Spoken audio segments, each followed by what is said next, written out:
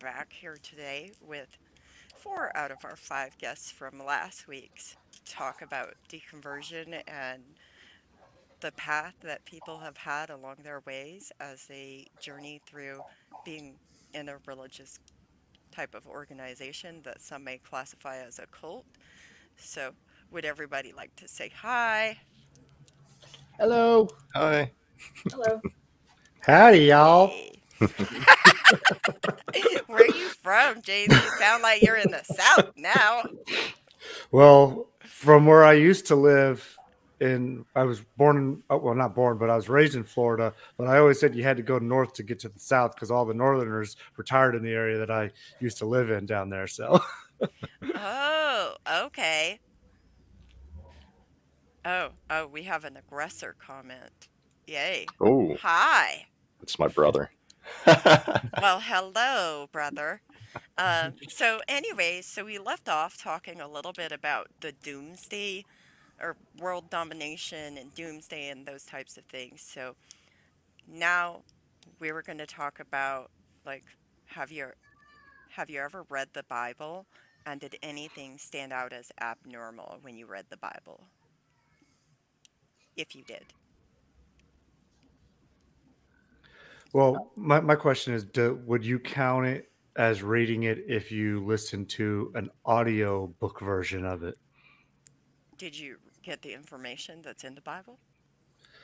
Well, at the time when I did it, I was still fully indoctrinated into the religion that I was in. And I wouldn't say that I did get all the full information from it, but after having left, I haven't read it cover to cover again, but I've read sections of it, and it's completely different to me now than it was back then. That's interesting. So while you were in, like, did anything stand out as being abnormal when you listened to it? I'm going to say no. And here's why, because when you're listening to it fully indoctrinated, you're listening to it out of the version of it that your religion tells you. So even if there is messed up and bad stuff in it, you just kind of don't hear that. You just gloss over it and move on. Do you think that's part of the mind control? Like, would that be considered like the indoctrination or Oh, brainwashing? oh, absolutely, I would say it because, I mean, you if you talk to any like current Christians or believers and show them like the really messed up stuff in their Bible, they'll excuse it away. Just a great example of that is slavery. You know, they want to say, oh, well, that's just how it was back then, and God had His plan and this and that, but yet we've gone beyond that in most civilized countries now, and we wouldn't even consider doing that again and think it to be moral. And then when you hit the Christians with but doesn't your Bible say that God is the same yesterday, today, and forever? So he didn't change his mind on slavery. Then that's the only answer you get is that you're taking things out of context. Wow. Yeah. So, so how would you counter that, Bartimus? And did you read the Bible? Yeah. So did I read the Bible? We were told to study to show ourselves approved unto God, and Oh. so we took that very literally, and that really hurts the Bible. The worst thing you can do if you're a Christian is read your Bible, um, because it just falls apart in front of you the more you read it. And that was pretty influential in my exit out. Was So what stood out? well, the big thing that got me was if we're talking just scripture itself. In study, the book of Job, God breaks every one of his own rules. Like, he lets Satan tempt him. He kills an innocent family. He destroys an entire man's livelihood, just for the sake of proving a point. And that's not the loving God character that Christians want to portray. Well, so and on the other side of the argument, let's ask this question too. But what about the New Testament came and Jesus died for everybody's sins, so now everything has changed, and so the Old Testament is just a book as like some type of moral guidance or compass. Yeah, and that's a good thing that they can tuck away when they don't want to talk about the Old Testament. But then when they want to justify their hatred against other people, then the Old Testament's relevant again. Um, and so when you approach them and they wanted to get rid of the Old Testament, they say, "Well, Jesus fulfilled the law, and now we're living under grace." But then when they want to attack someone, they say, "Well, Paul said the Old Testament is good for doctrine and reproof and instruction and learning and righteousness." So they can conveniently pick what hill they want to fight on. Would you consider that cherry picking? Absolutely. And then, Um, so when you talk about them using the Bible to justify hatred towards other people, especially the Old Testament, um, are you specifically talking about like Leviticus, for example? no, it's through the entire Old Testament. Okay, and it comes into the New Testament as well. The children of Israel were God's chosen people. So immediately in the Old Testament, you have this othering. You're either a part of God's nation or you're not. And then when we get to the New Testament, then the Christians take over the role of the only special loved group and immediately creates others of anyone that's not a Christian. And so it justifies so many horrible actions against people because they're not one of the group. So, do you think it's harmful for a religion to hold themselves as above, like, the rest of the world, or hold themselves as separate from the world? Absolutely, because it's twofold in the danger. First off, it creates the us versus them. But then when you have that group that's separated themselves from the world, as you said, they create an echo chamber where their ideas are always agreed with because everyone views them the same way as they do. And that genders their behavior to become more and more extreme because they justify each other in that small group without any accountability. So, is there anybody that can ever hold those groups accountable? Not a religious organization. Uh, yeah, I think that if we can get theism out of our court systems and out of our legislation, then we can actually take an honest look at the abuse that Abrahamic religions tend to cause when they separate themselves like this. Gotcha. Thank you very much for explaining all of that. Oh, you're And welcome. what about you, Sleuth? Have you read the Bible? I've read it a few times. Yeah. Did anything? Um, I like whenever I read it, it's kind of like James had said. I read it while I was still indoctrinated and everything, and he pretty much put it perfectly. Like you're looking at it completely different when you're in the cult. You know, um, it's nothing really stands out right then as being well. There will be, but they'll have their apologetics and everything to cherry pick around and manipulate it however they want.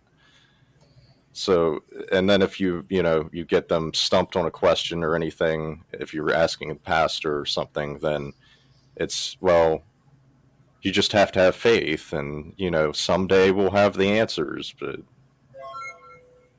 Gotcha. yeah, That's really interesting. What about you, Isaac? Have you read the Bible? I spent a while going to synagogue, so I would study the Torah. And I grew up with like my mom was raised like Pause Christian for out in one Tennessee. second. Can you explain to our listeners what the Torah is, The Torah is the please? Old Testament, but we don't like calling it that because it's not the Old Testament for Jewish people. It's just the Holy Book because we don't believe in Jesus being the Messiah.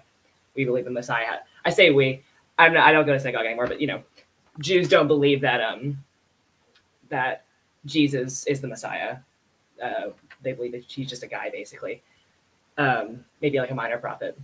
And so the Torah is written in Hebrew, not in English or in any other like language you would have read it in or understand it being written in.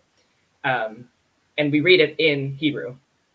we might translate it to English in certain parts, but we go over what each word has, connotations of the meanings, and like the history behind the words. So there's a lot more in-depth study of the actual text in like Torah study than you'd ever imagine in like a Bible study about the Old Testament. And we don't read it in the context of like, oh, this symbol here means that Jesus is coming, because that's not what we're doing. So Yeah. it's almost two separate works entirely when you approach it that way. So yes, I have studied part of the Bible, but in a very different way. Did anything stick out to you? Um, I mean, at the time that I was in Torah study, I was still in my cult. Um, so a lot of it was just trying to reconcile with the idea of like you shouldn't be reaching out to other gods, and you shouldn't be reaching out to spirits and stuff like that. So that was mostly what I was paying attention to when I was in Torah study. And you're talking about the idea of like a chosen people, like it can feel good to be a part of a closed group that is like the best in the world, like we're the ones who are God's children, and it's coming from like a heritage that we have. But I don't think it's healthy for anyone, especially not people who aren't part of the group. So why do you Sorry, you not got think that it's wrong. We were the healthy? heritage. No, we were the chosen Oh, people. But all of us. No, just my cult. So just the 10 of us. So sorry. okay. So why do you not think it's healthy for Because I mean, anybody? it encourages like this complete nobody else matters. Like whenever you talk about the idea of what happens after the Messiah comes, which we didn't discuss very often, but if you read really like deeper into it and those kind of ideas, it was like we get to go and do this thing, like we return to Eden or whatever happens after the Messiah comes, and what happens to all the non-Jews? Nothing. Like we didn't care. Yeah. And that's the approach that you're supposed to take with like older Orthodox Judaism. More modern Judaism is much more like not like that about stuff, but still has that idea at the core, which I don't really enjoy. That's really interesting. Thank you. Mm-hmm.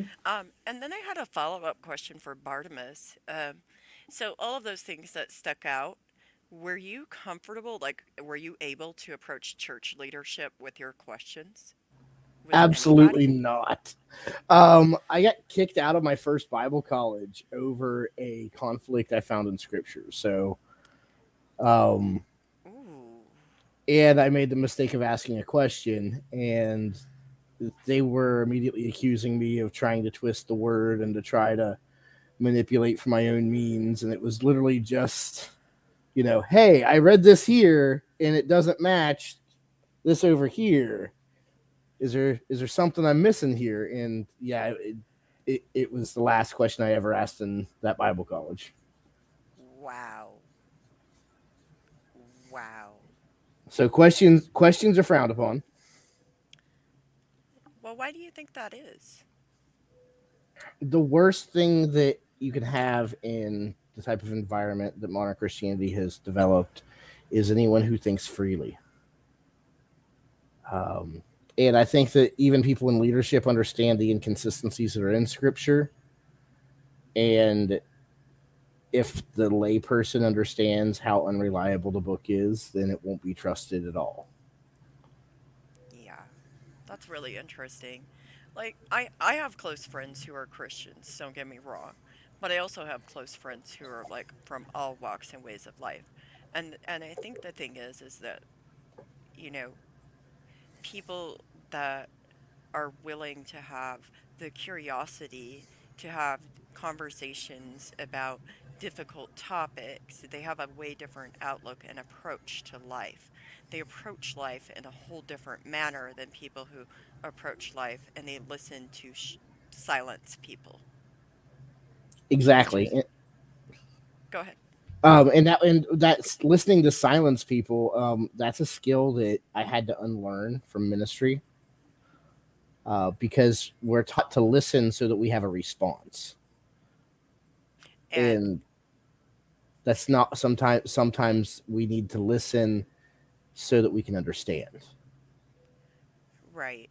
And sometimes we just need to listen to hear what the person is telling us. Exactly. And so now I'd like to ask each of you, can you summarize briefly in a few sentences what made you leave or fade from that religion?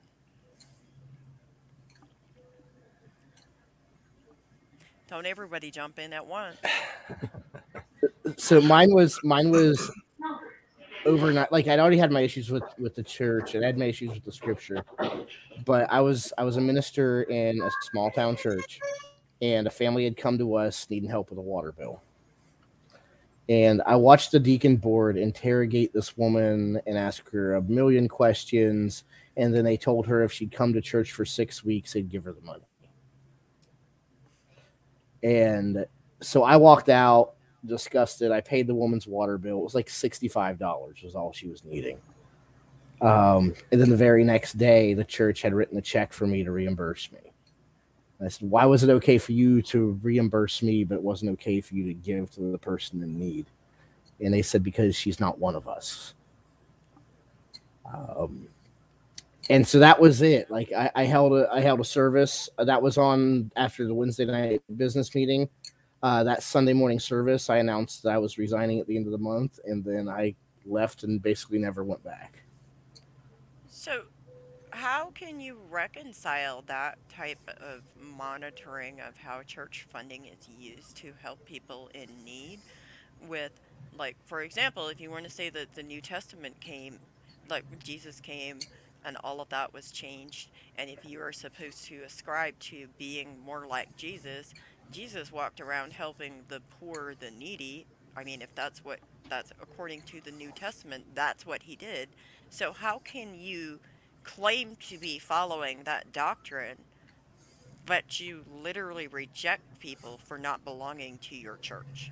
Exactly. That's what was so frustrating because the principle I used with in my resignation sermon was Jesus said, "Freely you receive, so freely you give," and you're hoarding wealth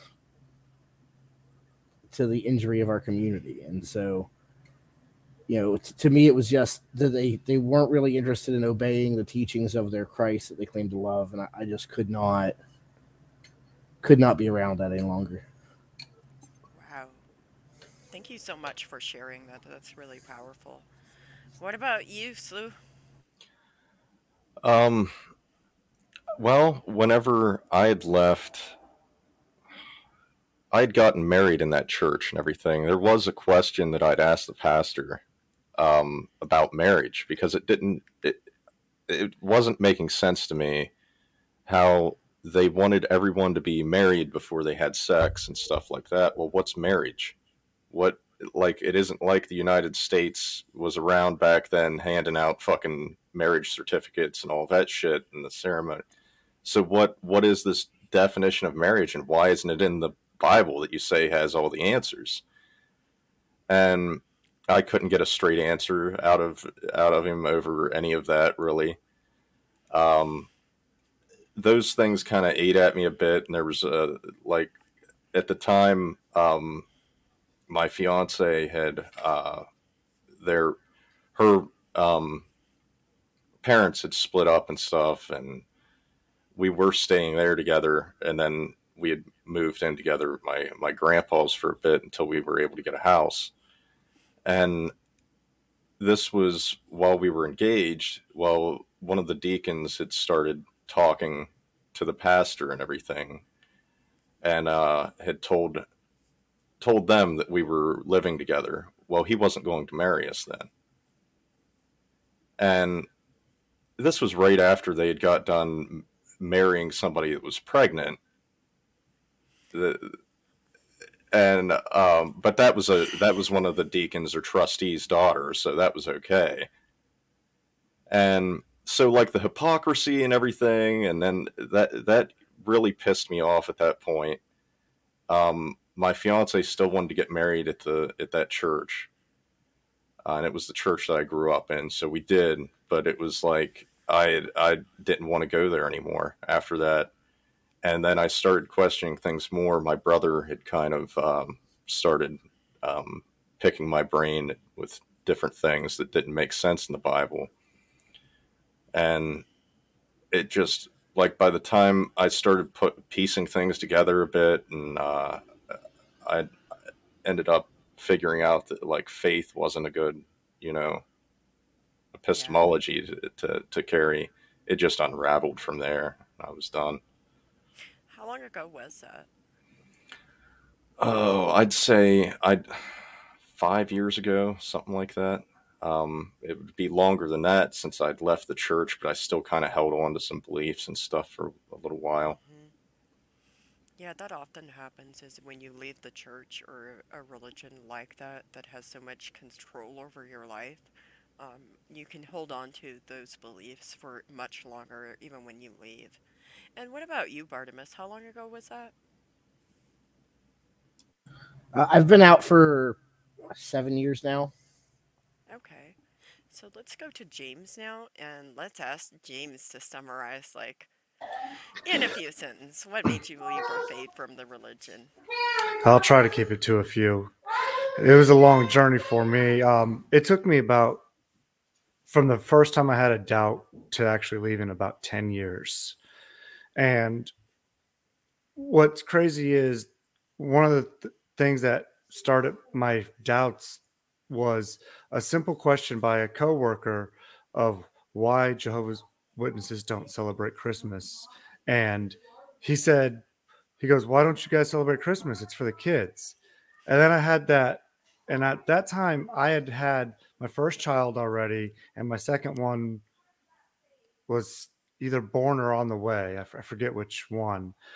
And I remember step in my head, I kind of took a step back. I'm like thinking about like their happiness and joy that they would have opening up gifts on Christmas and, getting to be a part of that. Well, let me, I'll shoot forward real quick to the ultimate problem, which was when I found out about the Australian Royal Commission, and that happened in 2015. Australia took in a whole bunch of organizations in their country and they reviewed how they handled child sexual abuse cases. And Jehovah's Witnesses were case study number 29 on that.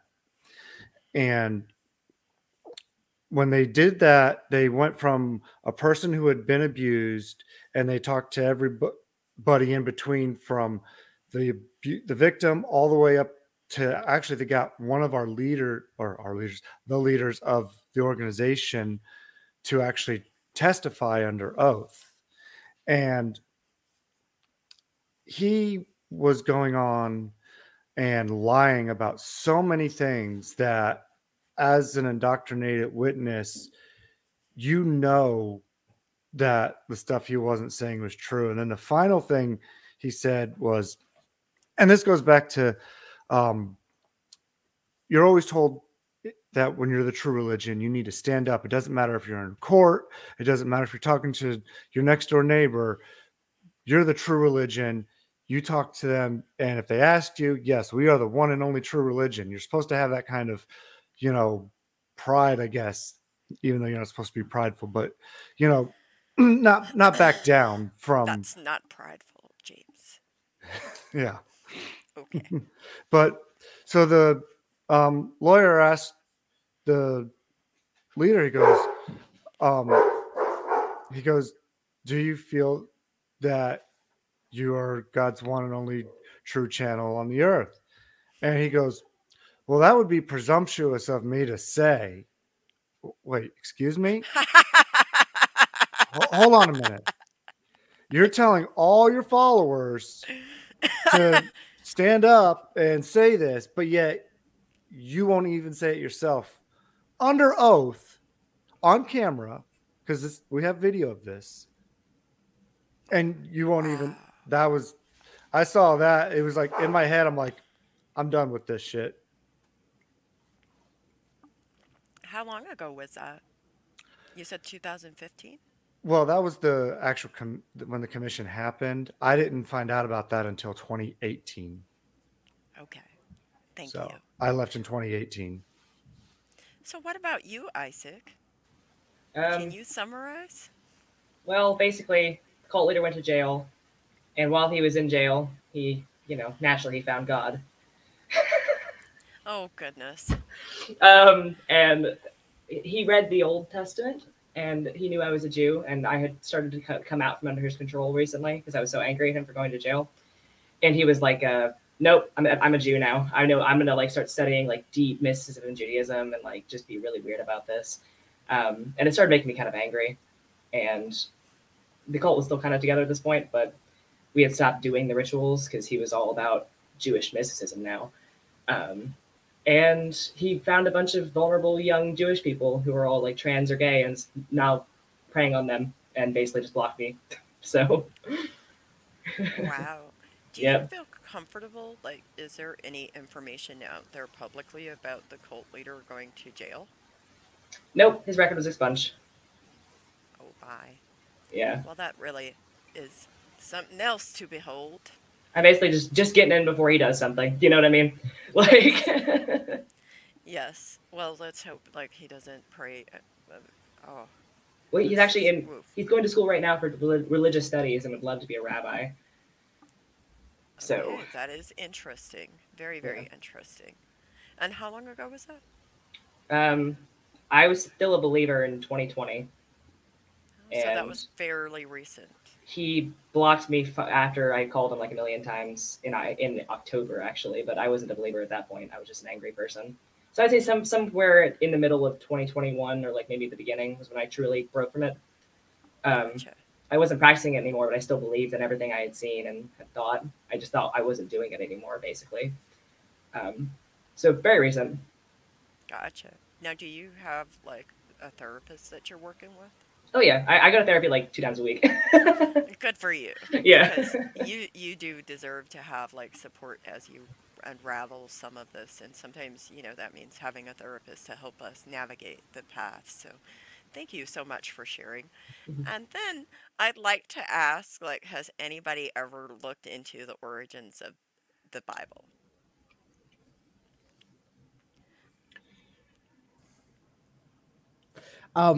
The fact that I'm just going to speak New Testament here, but the New Testament, the fact that we didn't get the Gospels until between 150 and 300 years after when the apostles lived. And then, the fact that Paul's addition to the work was such a radical shift from what the historical, like, Jewish Christ cult was. Really changing it from, a local sect into this, um, what would later become the Catholic Church through his method of evangelism that didn't have a whole lot to do with the Christ story. Um, yeah, the Bible's the Bible's compiled in a very funny, very inconsistent way. Yeah. So, what about like, you know, um, anybody else been curious like about the origins of the Bible, like how it was compiled and how it was like there were books written like after the fact, like so many years after the I fact, and I got really curious after I started breaking down like the lies and stuff that it was told to me in my church, and I wanted to know everything at that point, like um mm-hmm. and like Bartimus said that you've got well, I mean, you've got manipulation of the text throughout years and years, and then you've got authors and stuff that aren't verifiable or anything. Like their main, the main person that they're basing history off of, or the historical point that they can point at, is like Paul's work, and it's uh, it's Paul's basing this off of visions. So he wasn't even saying that he was personally there and saw this. It was these visions that he got supposedly from God. And he changed his tune suddenly from persecuting Christians to starting this cult of his own. It doesn't really make any sense. And you go back farther, like into the Old Testament, and the way that the Christians' Old Testament is much different than what the original Jewish religion had. Even with implementing things like dualism with Satan and hell and all of that, that wasn't originally in there, and spirits weren't even really what they've been made into now. Um, there's yeah, I've looked into it a good bit, and there's so much to it. There's different theories about it and everything that make way more sense than what you hear from the Christian uh, perspective. Thank you for that. And what about you, Isaac? Have you been I mean, interested in the? if I'm going to be blunt about it, the way I've always viewed like the evolution of Judaism to Christianity is like a guy started a cult in his family, it got really big, and then another guy started another cult. Like that's just kind of what I see whenever I look at it. Because like I wasn't raised with any belief in Christianity. Like I from being a child, it's kind of been one of those things. My family and I are like, Yeah, okay, you know, like I was raised that's atheist, so it's always just been like, yeah, somebody said he was the Messiah, and then it all went downhill from there, you know. that's really interesting. And then I have another question. Like, so what about the fact that, like, there's so many variations of the Bible? Like, it was all translated into so many different things. Like, have you guys ever, like, noticed that, like, when you translate things? Because as an English as a second language speaker, like, I personally know that there are different versions, like when I translate things for folks, sometimes I have a lot of trouble like translating it in a way that makes sense. Like I can't translate it verbatim word for word because it doesn't make sense when you translate it. So what do y'all think about like the many variations of the Bible? Well, even the Old Testament, there were multiple versions of the Torah, and there's the P school and the J school, and it's how each of them, the two groups have their own texts that they prefer to use for scholarly reasons. But both texts have different such differences that they can't both be right. But they can't prove which one of the two texts is the more valid one. So it's like you have these two different scholarly sects of people that decide which Hebrew they're gonna read. Um, Wow. Yeah. So that's welcome, Lacey. So that's one of the things that has always fascinated me is like how language evolved, but then also like what was the purpose in like translating the Bible? Did anybody ever find a purpose? the Aramaic, well, it was mainly to try to get it moved into more languages, as especially after Catholicism spread, they wanted it all to be in a language that was accepted, which was Latin at the time. Because at this point, the New Testament had transcended the Jewish cult and was now being used as a piece of political power. So making sure that everyone could read this book to reinforce the leadership of Constantine was more and more important. Well, speaking of it being used, the Bible being used as political power, like, what about the fact that the Apostle Paul, like, prosecuted people that were following Jesus, supposedly, but then he writes all of those letters? I personally think that Paul found that he could use the Jesus character to his advantage. Um, and so as soon as he found out he could make it to where it was politically an acceptable thing to push forward, that's when he changed his story. Yeah. Wow. What about you, Lacey?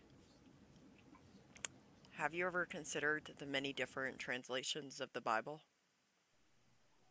Yes, and I think that's where even more fallacies in the Bible come from. Every translation probably changed somewhat differently. Wow. That's interesting. So, we have a commenter that has some very interesting things to talk about. There were over 2,000 books before the 3rd century. Then they pared it down to 73 and then later to 66 in 1610. Lots of time to shape doctrine. What do y'all think? Slew? Yeah, I mean that's uh that's kind of what they've done throughout history, I guess. That I mean, like I was saying before, there's places in the Old Testament that are just taken out, like the Enoch is just taken out, but it's still referenced to in the Christian's Bible. So it doesn't make any sense, like, that people aren't questioning this more. Like, well, what the hell are they talking about here? Where's this at? It's gone. Hmm. Why? Like, Yeah. And I have another question, as far as like the translation. How does it, because Isaac mentioned this a little bit, but how does it correlate with like the Torah? Because you studied that in, what is the language? I can't remember. Well, it's written in Hebrew, but I mean, we're English Yes. speakers, so so obviously we discuss it in English, but there's a practice of reading it in Hebrew, like Hmm. verbally, and like you do Hebrew school at the same time, so you learn the words. But ancient Hebrew, like OG Hebrew, is not spoken by anyone. Like modern Israel doesn't speak Hebrew as it was in the Torah. Hmm. So we have a lot of missing pieces as to the exact meanings of words.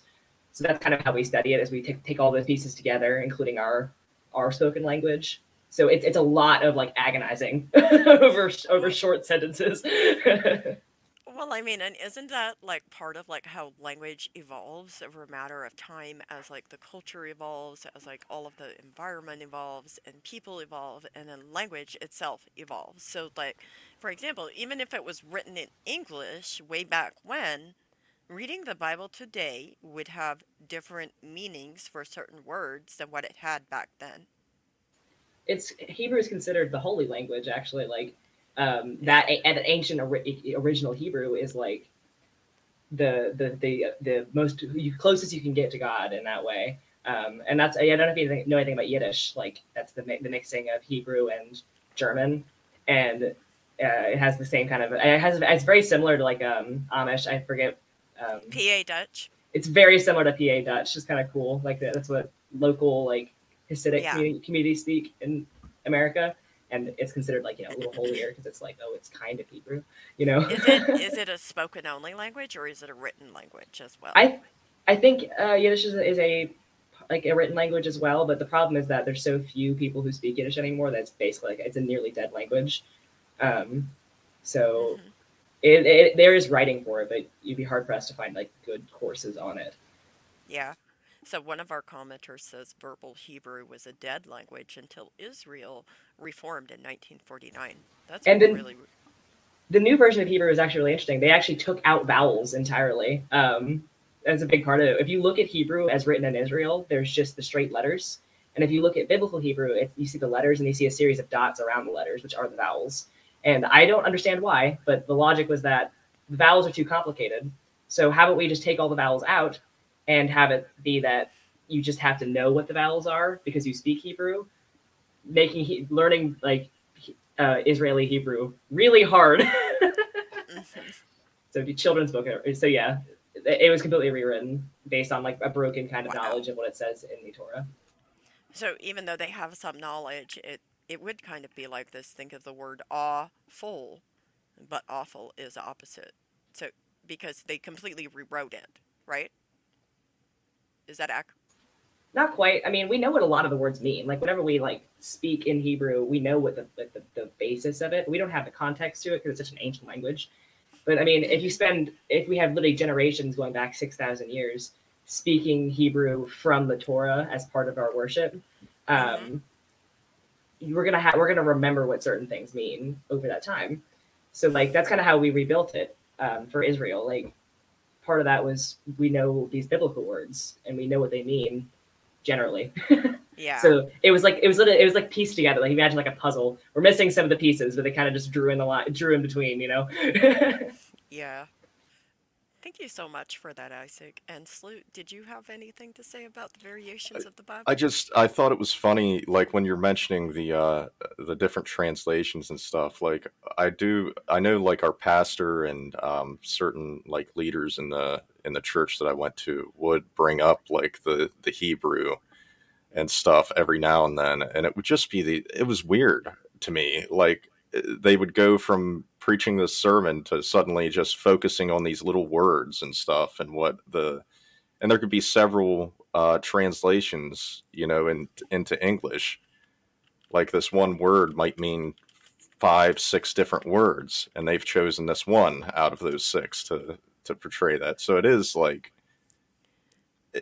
yeah, there's so Do you much that's those different versions have just taken whatever and cherry picked whatever they wanted out of it to fit what they think is what they want, you know? do you feel like it's almost like playing Eeny Meeny Miny Mo, Right? Yeah. or like tic tac toe or something? Like, Yeah. and how do you think they come up with like the right version? What makes it the right version? I don't know How whatever easily fits their how easily people can fall into like the trap of listening to it. That makes it the yeah. right one. The Orthodox Jewish approach is kind of cool because we know there's a bunch of different like words this could possibly mean. So instead of picking one, what we do is it's a practice called building a fence around the Torah, which is where you go, okay, this could mean all these different things. So let's make it so we can't do any of those things at all. So there's no way we can mess up. A good example is don't boil a kid in its mother's milk. The hell does that mean? Don't ever eat meat and milk together. We can't possibly mess it up. That's how you get all of those laws that Jews follow. That's how you get like the mitzvahs and stuff. Wow. Wow. That, yeah. So one of our commenters says King James dude got the words he wanted. Do y'all think that's accurate? Yeah. 100, yeah, It 100%. was absolutely a Bible written so that a man could get a divorce. Oh. Yeah. Do tell how you come to that conclusion. Okay, so King James broke away from the Catholic Church because the Pope would not authorize a divorce, his divorce. So he broke away for the righteousness and sake of God and Christian piety, and then had his own Bible translated, the 1611. And as much as we praise it, it was a power grab so that he could divorce his wife. Wow. That's a really interesting concept to like wrap your brain around and think about too, is like having a version of the Bible that's specifically created to allow you to divorce.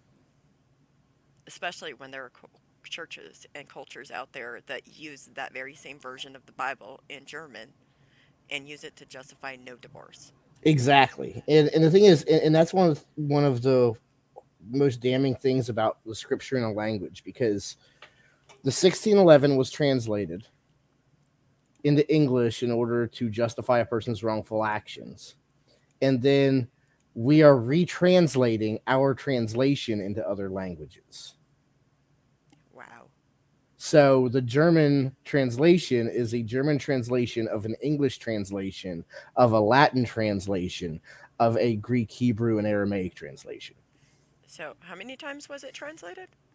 Okay, so we start off with in German to English to One. Latin to Greek, Hebrew, and Aramaic. So that's 4 rows of translations that we've been through. Oof. Oof. Yeah. Somebody says that King James had witch hunts in the 1590s. Yes, I do believe I've read about that a little bit. So the reason Christianity took such a dark turn in what we see in modern in the modern Christianity that infiltrated the Americas was because King James approved a book on demonology, and he approved a Malleus Maleficarum 3 years before he approved an English Bible. So there were already religious texts on how to hunt down witches and kill them available before the Bible that those books were based on was ever translated. That's pretty awful, done in the name of that book and religion. And yeah. So somebody else says, well, Martin Luther had a different agenda, which is where like that would be the Anabaptist background, this Martin Luther movement, the Reform movement, all of that. Do you have anything to say about that? I agree wholeheartedly. It was his own agenda, and with the Anabaptists and St. Francis of Assisi leaving and saying, ripping bricks out of the church and saying, I will go build my own, and going out into the woods and starting the Anabaptist movement. Every time a religion branches off, they end up making their own new Bible. uh, because it suits their purposes better. So now I'd like to ask the rest of you, like Slew, Isaac, and Lacey, do you agree with that? That every time a religion breaks off and splits, they create their own little version of what the Bible means? Absolutely. Um, I think that's where you get the different denominations just within Christianity. Methodist is distinctly separate from Episcopal, Southern Baptist, Pentecostal. You get, and it's not necessarily even them creating their own subset of the Bible. It's using whatever scripture from the Bible to manipulate the people in the way that works best for them. Right. I So mean, also, go ahead. I mean, I grew up in a town with maybe less than 2,000 people in it, and there was like 8 churches, different denominations. So, Wow. I mean, there was even 2 Church of Christ. So, like, they'd even splintered off. They couldn't Yeah. agree on scriptures with one little detail here or there with those churches. So, What about you, Isaac? I mean, the Bible can say whatever its preacher wants it to say because it's so vague, you know. So anytime Okay. anybody gets their hands on it, they're like, "I'm gonna make a new one," you know. Right. So I got a new just idea. just to clarify, the thing about Martin Luther is he started the Reform movement. Am I right in that?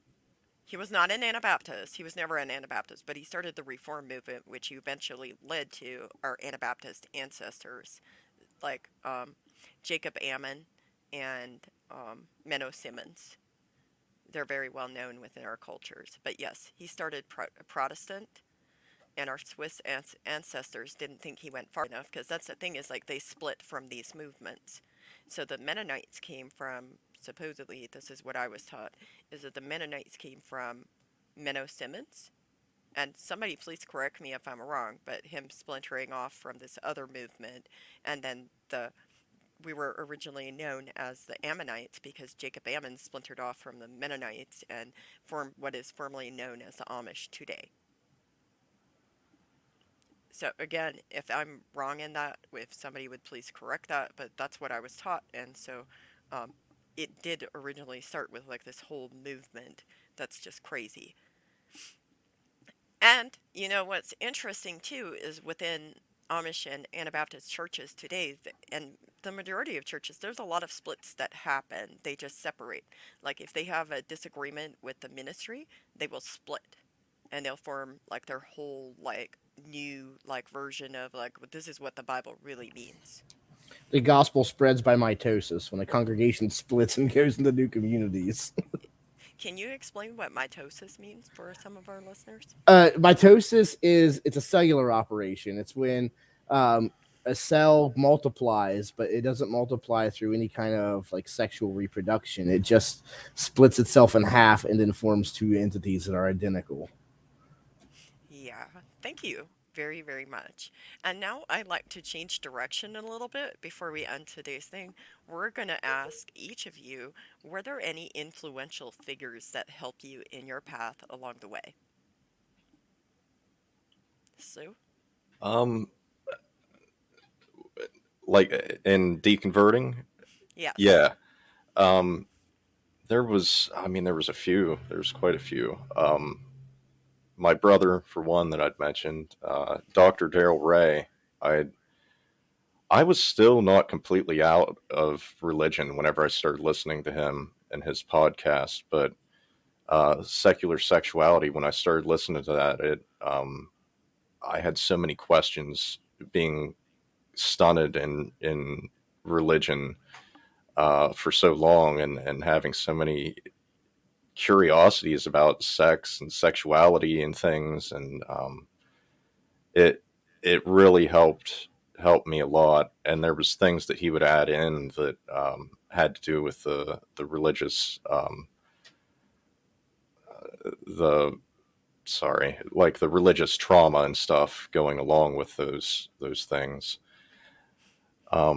That, and then I started listening to like the atheist experience, and the women on there at the time were just excellent at nailing down their points that they had. Thank you so much for sharing that. What about you, Barnabas? So one of the big resources that I had, he's actually a member of the Marginal Mennonite Society, Hugh Hollowell. Um, just he was a holy, still is a holy troublemaker. His view of Christianity is that in the kingdom there's enough for everyone, and so he actively like fights communities for better access to medication in clinics for the homeless population, sorts out housing and stuff for them, and um, but his whole view of life, and he was a Marine veteran who came out of a strict conventional Baptist church, and seeing him come out and do what's right in spite of his religion um, was really helpful to me. That's pretty amazing. Thank you. What about you, Isaac? I didn't tell other people I was in the cult at the time, so honestly, I wasn't really reaching out. Um, I had some friends who, after telling them my experiences with Ellie and people in my cult, his name, that's the cult leader's name, um, had told me I was in a cult basically, and it took me a long time to accept that. So just that consistent reinforcement from the people around me was very helpful. But for Yeah. my personal growth, being part of the temple has been very helpful for me. I mean, obviously, I wasn't a Christian, which is like a lot of people in the temple, which is totally understandable, the Satanic temple.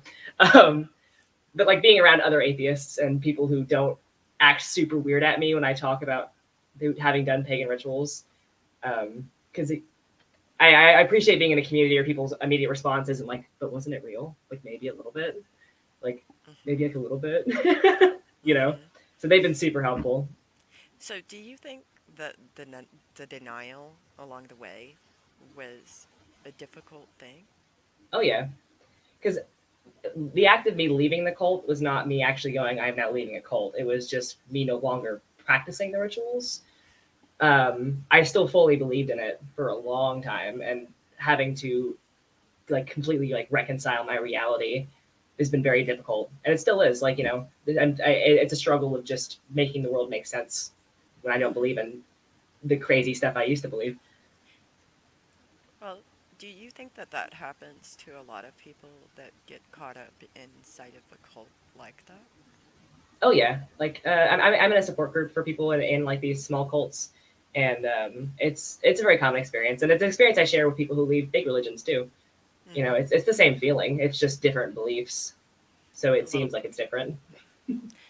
and it's like when you're experiencing the denial, like it can really be unhelpful to trauma measure. Hmm. And so just because it was a different type of cult doesn't make it any less like of a traumatic experience with similar undertones in a way. Is that Yeah, correct? yeah. Like the struggle is really at this core. I mean, other than this separately traumatic stuff that happened while I was in the cult, the Hmm. actual belief part of it is just I believe something that I could not reconcile with the rest of the world, right? Which could be the same as believing in Jesus or believing in whatever. Just because mine sounds more crazy because it isn't a major religion Hmm. doesn't mean it's not the exact same feeling of like these two things don't make sense and it causes a cognitive uncomfortable dissonance. Yes. Can you explain what a cognitive dissonance is for some of our listeners? Cognitive dissonance is the feeling you have when something you believe or understand does not match reality and it causes you pain, and it's hard to overcome because you tend to internalize it and be like, I'm the problem with this, you know. Oh, thank you so much. That is a Mm-hmm. really excellent explanation, and I appreciate it. And what about you, Lacey? Um, I definitely my sister who rode the atheist road a long time in my family and dealt with a whole lot of crap.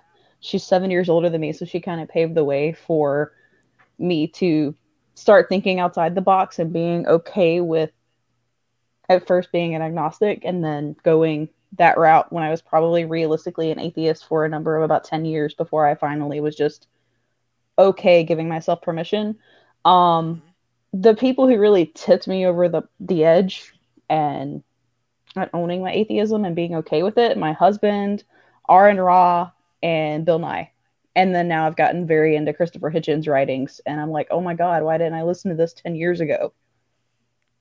That is beautiful. So, You just have all of these, like, everybody has brought, like, all of these beautiful things. Like, you have mentioned a support group, like, having these podcasts, like y'all bring like your like that is just beautiful. Thank you guys so much for sharing. And now we're going to cover some of these comments. So somebody said, by the way, on the 500th anniversary, the Lutherans finally apologized for the martyring of my ancestors. And then they said Menno Simmons came along later. It was a slander to call someone a follower of Menno in the Netherlands, which is true. And this person shares that my grandfather times 10, Hans Landis, was one of the last martyrs. And lastly, let's go back to the Catholics' view of cognitive dissonances. They called them mysteries. Have any of you ever heard that? It's a mystery? The Lord works in mysterious ways. He has a plan, and it's not for us to know. Okay, well, maybe the plan is for us to be having this conversation I mean, and still. apparently, part of their plan was digging up a dead pope and putting him on trial at some point. So he's got some mysteries about him, I guess. I, yeah, that's that's really really interesting. Do y'all have any parting words for our listeners?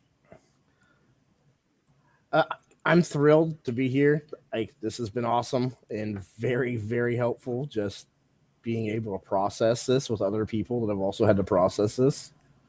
Um, leaving a mainline religion, when I say mainline, I mean something you've devoted your life to for so long that, like, there's not another religion you're thinking about. It's its own kind of crumbling process that breaks you down with it.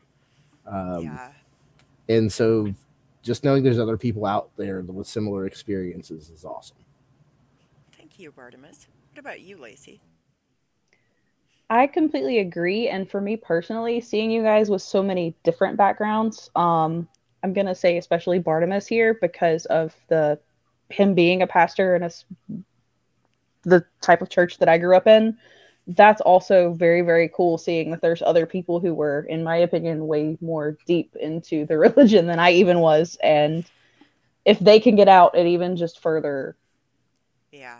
makes me feel, I seek comfort in that, knowing that, whoa, I wasn't the only one, you know?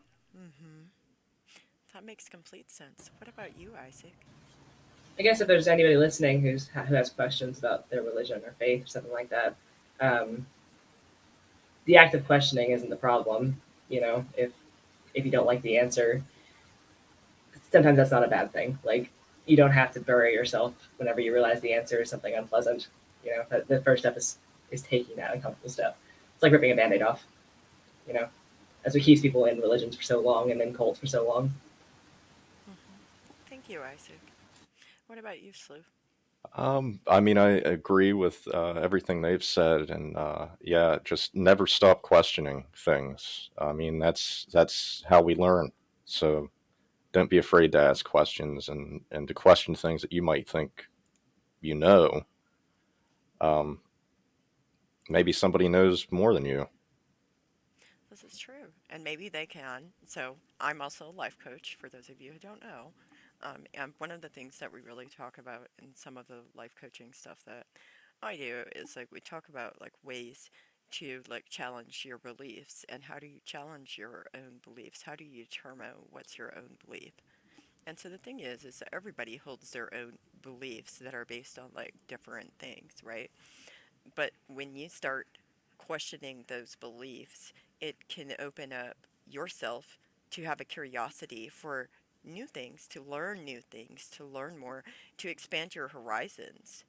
And so I suggest that be open and be curious if you can. And then I'd like to ask each of you if we can come back because we have like more questions to go through. We didn't make it through the whole list. I can't wait. Sure. I love it. Yeah, Yeah? What I'm about down. you, good with it. Lacey? Yeah, I will set an alarm next time and not be late. Okay, awesome. And on that note, one of our listeners said, I feel getting free of religion is a journey and you work through in phases. Thank you so much. Thank you, because that is the truth. It really is a journey. And we're going to be back here probably in 2 weeks. And I can't wait to finish this conversation, and I hope y'all have a fantastic Saturday.